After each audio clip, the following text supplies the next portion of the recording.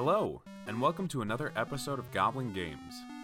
This episode we are talking about a specific card and mashing it up with a seemingly unrelated topic that was procured from a game of Wikipedia Roulette. We hope you enjoy it. If you do, please consider subscribing to our Patreon account, which you can find at patreon.com/goblinlorepod. Any contribution helps. We are just trying to make this a cost-neutral podcast so we can keep giving you all of the fun, goofy, weird, but, important content that connects the Magic the Gathering world to your day-to-day life. So without any further ado, let's get to the show.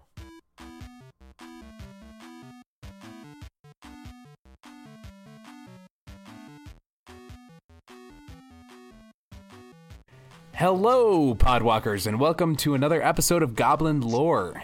This episode, we are featuring another goofy Goblin Games. And I tried to think of more G's to put in there to alliterate, and it didn't work. But that's kind of the tone and tenor that we go for with the Goblin Games episodes. This is going to be a fast, I guess not fast necessarily, but a bit more abbreviated, quick-hitting, condensed, more nonsensical probably episode than usual. And I am joined, as always, by one of my co-hosts. Hello, I'm Alex, found on Twitter at AlexanderNewM. Happy to be here. You kicked off the inaugural Goblin Games, so I'm happy to be part of the sequel, I guess. Goblin Games 2 Electric Boogaloo? Yeah, that's better than Goblin Games 2 First Blood Part 3 or something? I don't know how those numbers work for that series, but that's Seems not about what we're right. here to talk about. We're here to focus on like one particular card and then a story from history. And I think because I kind of am going to talk about the card, and I think that's probably the better way to open this, so I'll start. So we're going to talk about the card Swords to Plowshares. This is a card from Alpha.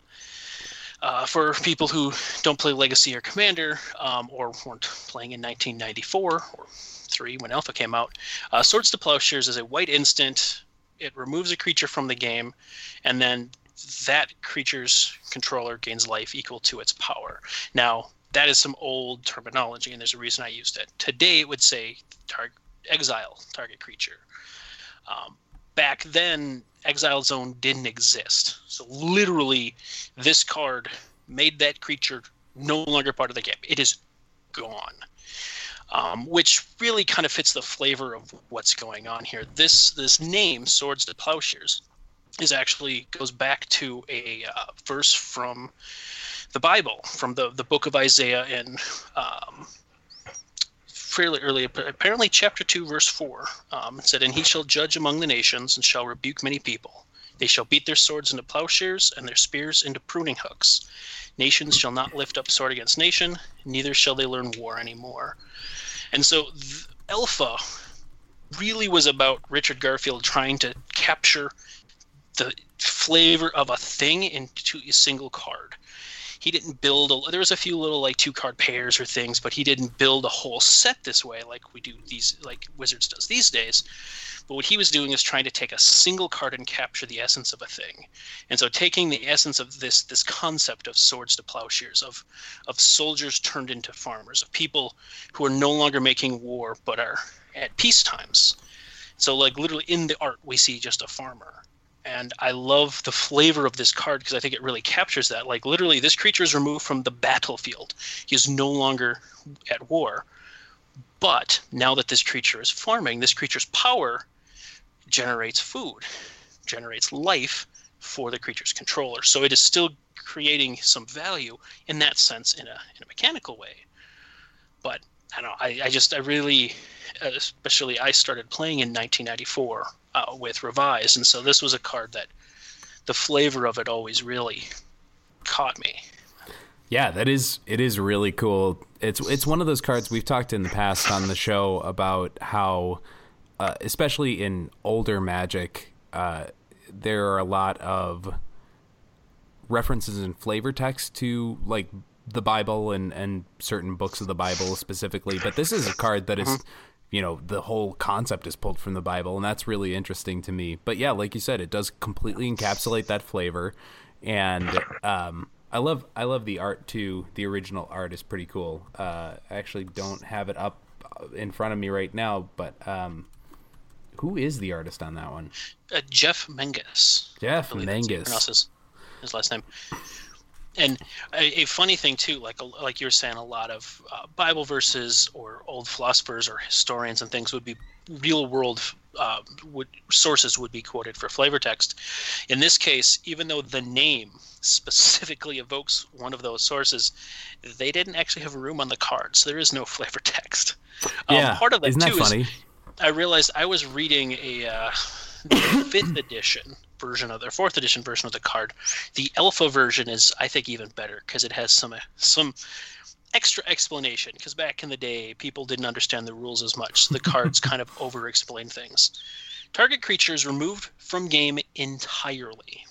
Return to owner's deck only when the game is over. Creature's controller gains life points equal to the creature's power. But I love that they had to specify that it goes back to the deck when the game is over. That is pretty incredible. Yeah, I like that a lot.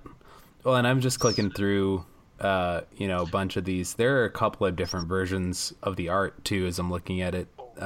There's some gorgeous art. There's some Foglio art. There's some Foglio art. There's some Therese Nielsen art. There's some incredible stuff here. It's beautiful work. The one of my favorites probably is the Judge promo from Sam Wolfe Connolly did the art. There's a person holding a sword back, and then like a little stop motion thing or something, and then in the last part of it, they're holding a backhoe. Oh wow, that's awesome! Love that art. Well, and so art might be one of the best ways for me to sort of transition into the real world topic that we're mashing with this. And so, quite honestly, this idea came to me because I was listening to another podcast. Shout out to the Dilettante Ball podcast with Johnny O'Mara and Spencer. I don't remember his last name now, but really good podcast. It's really fun. They literally go onto Wikipedia, click random article, and then they'll talk about that random article. And one of the recent episodes that I was listening to, the Wikipedia article they found was for the USS Milwaukee in 1864, a battleship essentially that was built during the Civil War. And it caught my attention, first of all, because I am from Milwaukee. So I was like, that's interesting. That's kind of cool. But as they were talking about it and reading through this, the Milwaukee was sunk in 1865. It was destroyed. And then in 1868, the wreck was raised and broken up for scrap that was used for the construction of the Eads Bridge across the Mississippi River in St. Louis. And I thought that was super fascinating, and that's sort of how we tie this into Swords to Plowshares, is you have this weapon of war. That's what a battleship is, a construct used for killing. And when the war was done, everything was over, they took it and repurposed that metal for a civil work, for something more peaceful. And literally in this instance, instead of something destroying something like a battleship or an armament would, this is a bridge reaching across a body of water to connect the sides. And I think that's a really cool and poetic idea and image. And in addition to that, there are plenty of other examples where, small firearms and other sorts of things have been, melted down to slag in the past and used for art pieces. One of the biggest examples of this is in Australia in the past decade, when they collected a lot of weapons, a lot of firearms. Maybe it was longer than a decade ago. I don't remember. But and a lot of them were melted down and turned into a civil works art piece. I believe in downtown Melbourne or Sydney, one of the major cities over there.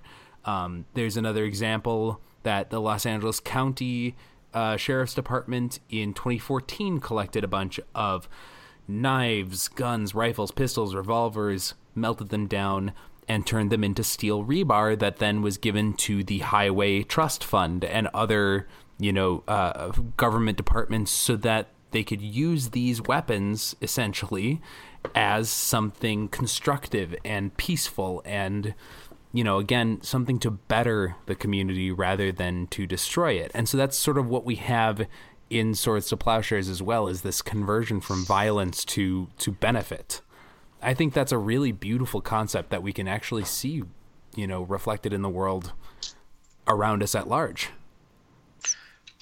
Yeah, I love that relation. That's a really cool way to kind of use a real world examples to bring some of that flavor to the real world. And it's a thing like I never heard of that. Like there's so many just little stories and small things that exist that you just don't hear about because there's so many, but it's fun to get those, and I'm glad you brought that to share.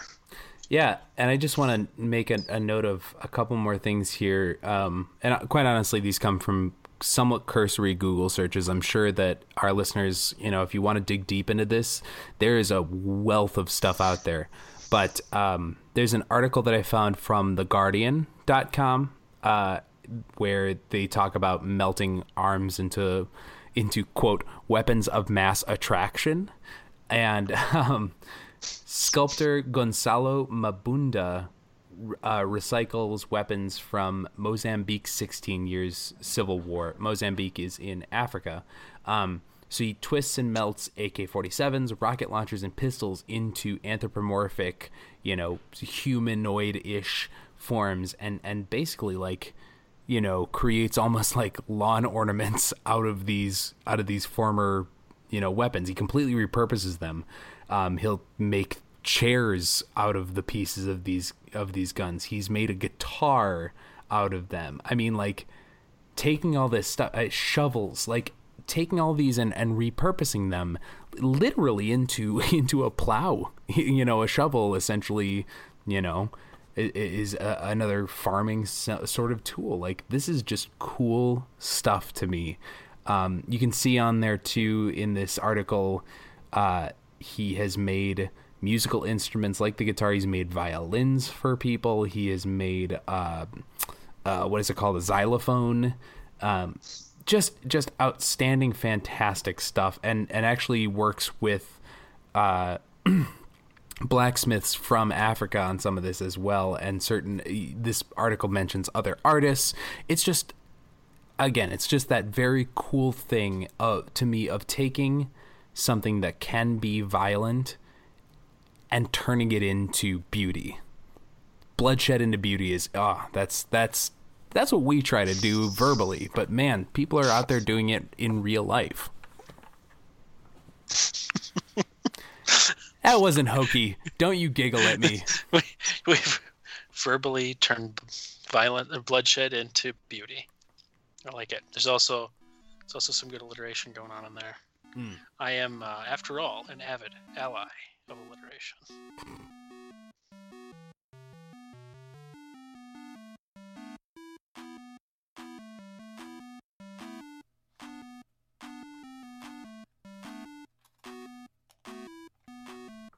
That's our show.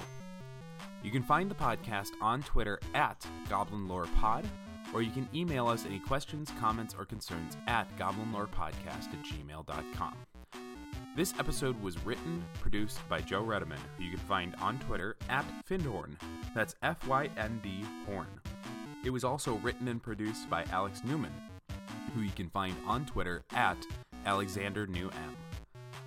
Music comes to us courtesy of an original composition by Wintergatan, who you can find at wintergatan.com. That's winter, GATAN.com. Thank you all for listening, and remember, goblins, like snowflakes, are only dangerous in numbers.